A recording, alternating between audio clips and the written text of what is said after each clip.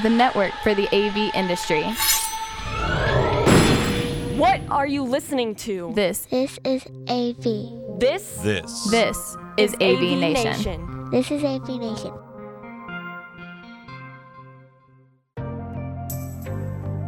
Welcome back to the AV Profession, the show by and about AV professionals. I am your host, Taylor Ryan Moore, and with me today is a little special episode. Tom, why don't you go ahead and introduce yourself? Good morning, Taylor. My name is Tom Koch. I am the Executive Vice President for the Live Events Division of Conference Technologies, known as CTI. And why it's a very special episode is because Tom and I both work for the same company secretly, but don't tell anyone. So to kick things off of my favorite part of the podcast, the icebreaker question, since we're both in the St. Louis area, I have to know, what are your thoughts on the famous Imo's Pizza here? Is it your go-to pizza, or like, what's your vibe on it? So definitely love the thin crust pizza. Definitely love the St. Louis cheese.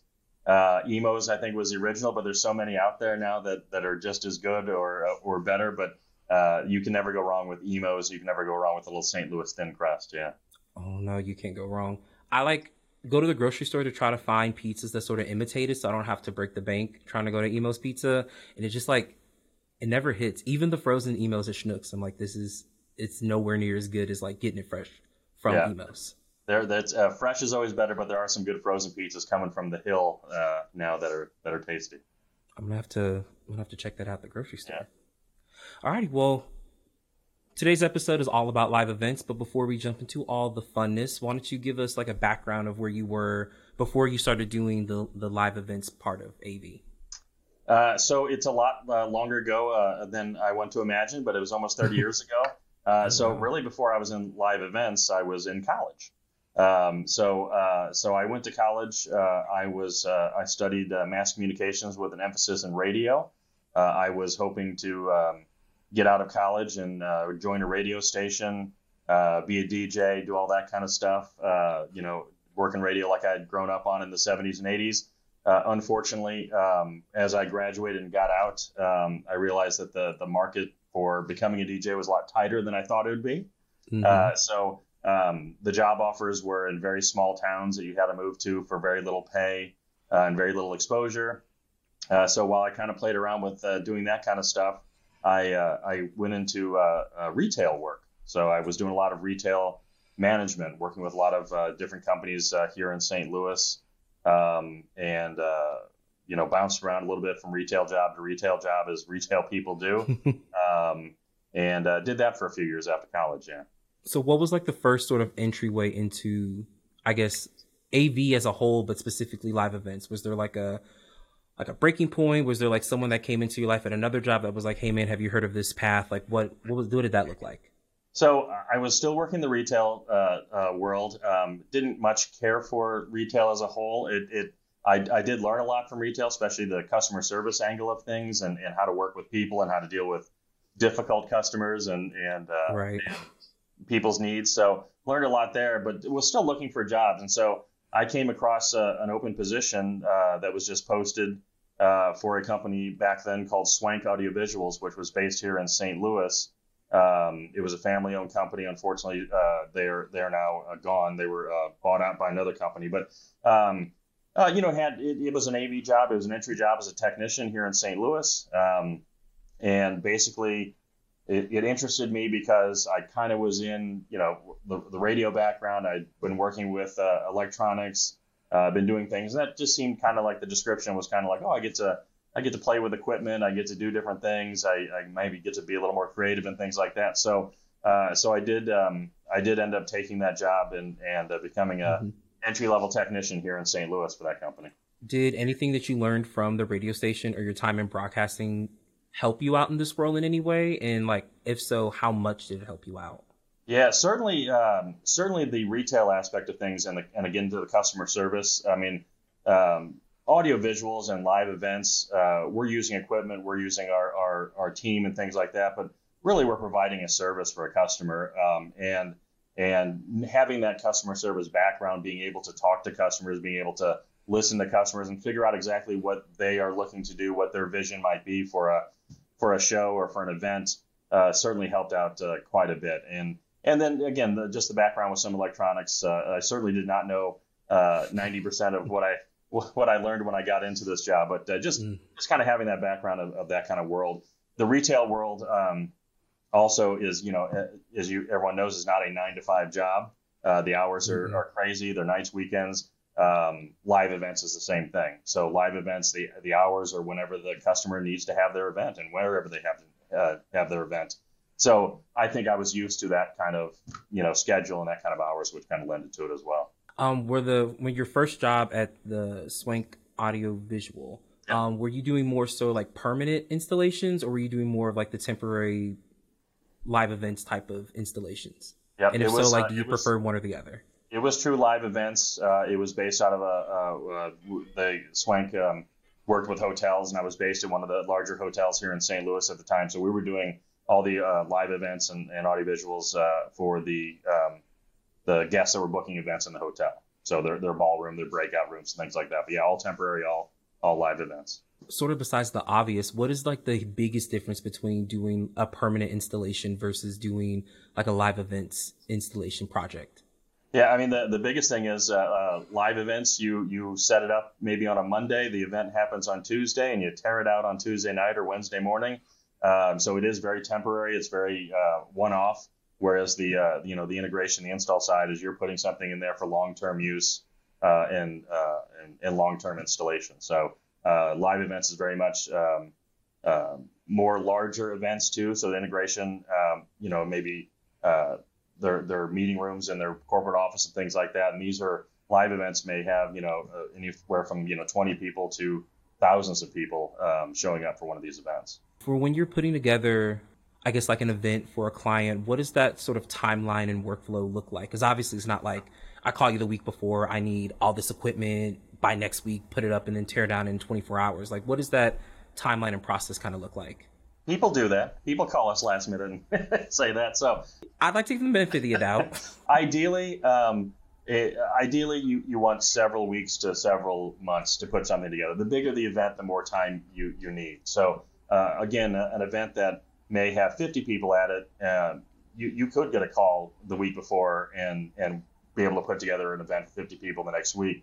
Events that are, going to have 1,000 people at it, are going to be, 2,000 or 3,000 people at it. Those you kind of plan on for several weeks to several months. So ideally, if you kind of average it all together, you definitely want, 3-4 weeks to plan on things. But it is fortunately and unfortunately all over the map. We sometimes have a year's notice on an event, and I took calls this morning for events that are 5 days from now. So it is literally all over.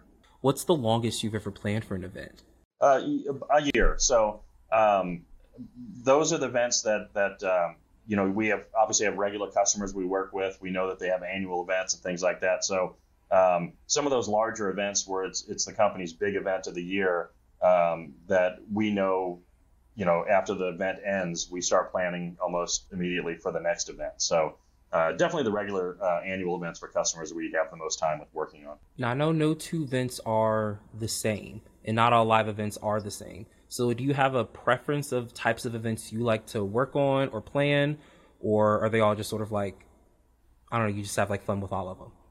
Yeah, I mean, part of the excitement of live events is everything is different. No two events are the same. No two regular events the same. So if we're working with a customer and we've done their annual event, let's say 5 times, each year we make it different. We want to keep it exciting for the customer, for the attendees, and things like that. So they're all very exciting. Kind of the philosophy I look at is whether you have 10 people in a room or 5,000 people in a room, those two meetings are exactly the same as far as importance goes. Those 10 people in a room, I may not know what they're talking about. They may be planning buying a new company. They may be talking about rolling out a new drug in a week.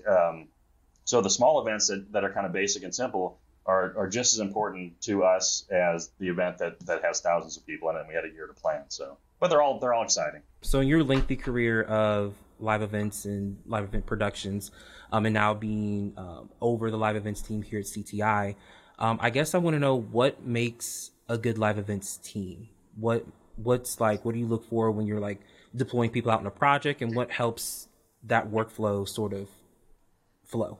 So people that work in live events, whether it's technicians or salespeople or production managers, whatever they might be, they're kind of a special breed because again, they're people that don't want to work a 9-to-5 job. They enjoy the different schedules. They enjoy, working outside that normal box, and kind of people that don't want to be sitting in a cube and don't want to be sitting still too long. So, and so you take those people and you find those people that have a passion for the equipment, a passion for wanting to, see a live event come together, happen, and then have a customer say, "Man, that was awesome" afterwards. So you really look for people that are kind of a combination of that that don't care about the weirdness of the hours, but almost embrace it, and that they're really excited about every show and making it happen and coming up with creative ideas on how to do things new and different. We're almost coming up 3 years on the whole global shutdown pandemic that kind of happened. And with that, a lot of live events was on pause. So can you talk about what that period was like? Was it scary? Did you ever think we were going to get back to sort of normalcy? What did that period look like at the start of the pandemic to now? Yeah, so it's obviously a very tough time for this industry, a tough time for the world, and everyone was affected by it and differently. So our industry, it all happened so fast that, we kind of saw that groups, as the pandemic was coming up, that groups were starting to cancel. They were calling to say, hey, we're going to go ahead and postpone it. Let's not do it in February. Let's do it in July. And so, okay, we'll just move some stuff around and push things off. And literally within a 2 or 3 week period at the beginning of the pandemic, we went from a few events canceling to literally everybody canceling. And then really that's when the shutdown, in our country happened. And it just, everything, it went from we were some of the best revenue and some of the best events we were doing to literally the next day just shut off. So that's scary in itself. Because you don't know what's going on. We didn't know what's going on with the virus and all kinds of stuff. So, CTI, like many companies, made some adjustments with our staffing and things like that. CTI has a lot of different pillars in their business. So we were able to continue, obviously, as a company and continue with live events during that. But certainly we had to pivot to the virtual world very quickly. So CTI has always done webcasting. We've always done, smaller virtual events and back in the day, video conferencing, things like that. So we had the knowledge, we had the equipment, but, to take an event, all of a sudden customers are calling us and saying, hey, that event that normally would have 5,000 people at it, we want it to be virtual now. And we want to have these 20 guest speakers over the next 5 days and try to figure out how to do that. We started building studios here in St. Louis and 4 other of our locations across the Midwest to handle the virtual events. And we quickly started hiring people back because we knew, some of these studios are getting bigger and bigger and the needs were getting bigger and bigger. We learned a lot as a company on how to do these events over time. The customers really didn't know how to do these events yet, because they were trying to say, oh, well, here's our agenda for the live events. We just want to do the same thing virtually. As we all know now, sitting in front of a video screen for 8 hours watching people speak is not the most exciting thing. So, so we had to teach the customer to do things and stuff like that. But the business still, even with all the virtual events we did, and the web designing and the registration and all that kind of stuff, it got us through that. But yeah, the first 10 months were scary. They were different. You never knew when it was going to end. You didn't know when people wanted to have meetings again. And then even as things people started to kind of poke around about having meetings. We would schedule meetings, and then wherever city it was in, the local health department would say, that's too many people, you can't meet together. And so we'd have to cancel that meeting. So it was a scary year and a difficult year. Again, for everybody, but the industry was just hit hard. So a lot of the events happen. We do events anywhere. So we'll do events in a hangar at an airport. We'll do it out in a cornfield. We'll do it at your business, wherever it is. Exactly. But nobody was traveling. And one of the big spots that people have events at are hotels, convention centers, and other meeting venues. And those were just completely shut down as well. Even well after people started having meetings again, the hoteliers didn't have enough people to have meetings, so they would cancel the meetings and things like that. So it was it was 10 to 12 months of really strange and difficult times for sure. And now, as we're easing our way back into sort of live events, are you finding yourself doing more hybrid events where it's like parts virtual, part in person? And if so, has that been like has that been like an easy adjustment to doing your regular workload of trying to create an event that's both live and virtual? Yeah. So the big question, especially when meetings started happening again live and in person at the end of last year, was, hybrid's always going to be around. No one's going to want to get together in big groups and things like that. And so at the end of 2021, when we saw the business start to pick back up again and have these events, there were certainly many hybrid events. So, instead of having 1,000 people in a room, you're going to have 500 people, and then we'll broadcast the other out for the 500 that couldn't make it or didn't want to come because they were afraid to come or whatever it might be. And certainly we did that, I would say, probably over a good 6-month period, a lot of hybrid stuff.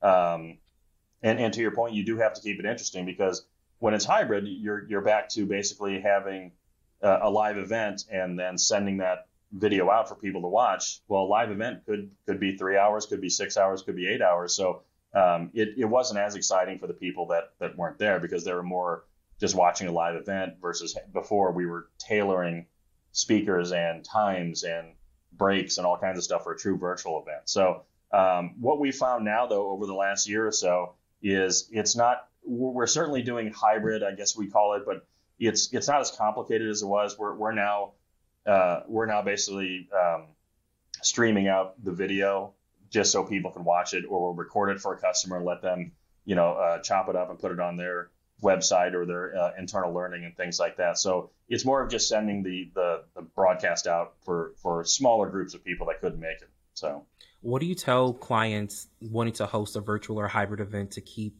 the virtual event interesting and engaging? Keep the segments short. So you don't want to have a speaker for 2 hours. We've kind of found that that about a half hour to 45 minutes is kind of the top that you want to have somebody speaking or doing something. And then you want to give breaks throughout the day. So again, you don't want to sit in front of your laptop for 8 hours. So you may have a guest speaker in the morning at 9 to 9:30, and then 15-minute break where nothing's going on, and then the next speaker starts at 10 a.m. and that kind of stuff, and have breaks for lunch for the people at home to have an hour or half hour, whatever, to have an actual lunch and get away from the screen and things like that. So really kind of chopping it up and doing some other stuff. There was a lot of different creative things that also, attention getters. There was people would hire magicians that would fill, time. We'd bring them in virtually and they would do magic tricks and different things like that. There was comedians that would come in and do stuff. So the one thing you wanted to do is you wanted to give people a break and allow them to get away from the screen, but you had to pull them back in too. So, some of the creative things like a magician or other stuff would bring people back into the room for the second half of the day and get them back watching again. I don't think I've ever heard of a magician joining a virtual meeting. It works, especially with card tricks. How do you pick the card over the camera? Do you have that's a lot of logistics there for me. There was a lot going on, but and again, they were all learning how to do stuff too. They were pivoting to, magicians were pivoting for the same way our industry was, that they couldn't do live events, so they went virtual and they figured out how to do magic. Yeah, we're all just trying to figure it out. Right. Do you think, or do you feel that live events is finally back in full force, or do you think we're not really going to be back to normal? So I'll answer the first question. Yes, live events are absolutely back.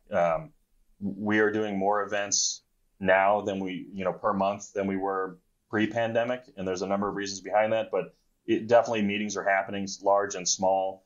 They are out there and they are happening. So I think the trend is going to continue. I think people have learned to manage with working with COVID and things like that. And these events that are happening now, whether it's in a hotel or wherever, people go out of their way to make sure that there's safety protocols put in place and all that kind of stuff. So, we clean our equipment, we clean our microphones off before and after. We do all kinds of things to keep people safe as well. But yeah, the business is very strong right now, and I anticipate it'll continue that way. Normal is I don't know I can call it normal anymore, because you used to be able to kind of pick the trends of a year and say, oh, June and July is usually pretty slow because it's the hot months. People are on vacation, not a lot of corporate business happening. November, December is usually slow. It's the holidays and things like that. There are no slow periods anymore, which is good for the industry. But we're looking at November and December that just booking business like crazy. And I think there's a lot of pent up energy for people that didn't have meetings over the last couple of years. They're trying to get things in and do stuff. It's obviously a little cheaper to do things during the holidays, depending on the venue and stuff like that. But I think the normal of what it used to be is gone. We're trying to figure out what the new normal is, but it does seem very exciting, very bright. There's a lot of business out there. There's a lot of events happening. Nice. So we're coming to the end of the show, and I like to ask all of our guests on here the sort of same general question for if there's someone out there who is looking to get into AV, or has never heard of AV, or is looking to do something different and they want to try out this industry, what kind of advice would you tell them? It's a tough industry to describe exactly, what we do. It took me years for my family to figure out exactly what I do, but so we do our best to describe what it is. We talk a lot about the hours and all that kind of stuff that we talked about, but we try to get people in and get to see what it's like, right? So we hire a lot of part-timers that end up becoming full-timers because they want to kind of look at things and while they finish school. But really get people in and kind of let them get their hands on and be creative. So usually if people can get into it, spend a little time with it, they do find that creativity. They do find that they can make a difference. And it's an industry where you can learn as much as you want. You can teach as much as you want. And there's a lot of places you can go. A lot of technicians end up becoming salespeople. Salespeople end up working technical stuff or going to a different department of our company. But for new people coming in, I definitely try to talk to them about the excitement of what the job is, that it's different every day. And if they kind of fit that mold of hey, yeah, I don't want to sit in a chair all day long. I want to get out and do stuff. I want to be moving all the time. That's kind of what lures people in. Cool. Thank you so much for joining the podcast for our episode 5. If someone wants to reach out and contact you, where can they do that? Best thing to do is just go to our website at conferencetech.com or cti.com, and they can look us up. We do live events throughout the entire country, although we do have our locations throughout the Midwest, but we do stuff everywhere. So they can get a hold of us that way. They can find out any specific phone number for a city through the website, or they can just fill out a form and get a call back, and we start talking live events with them. Thank you again for checking out another episode of the AV Profession. To find me, you can follow me on Twitter at _Taylor Moore. That's 2_ Taylor Moore. Be sure to check out our YouTube for more content like this. And to find more AV news and podcasts, head over to our website at avnation.tv. That's avnation.tv.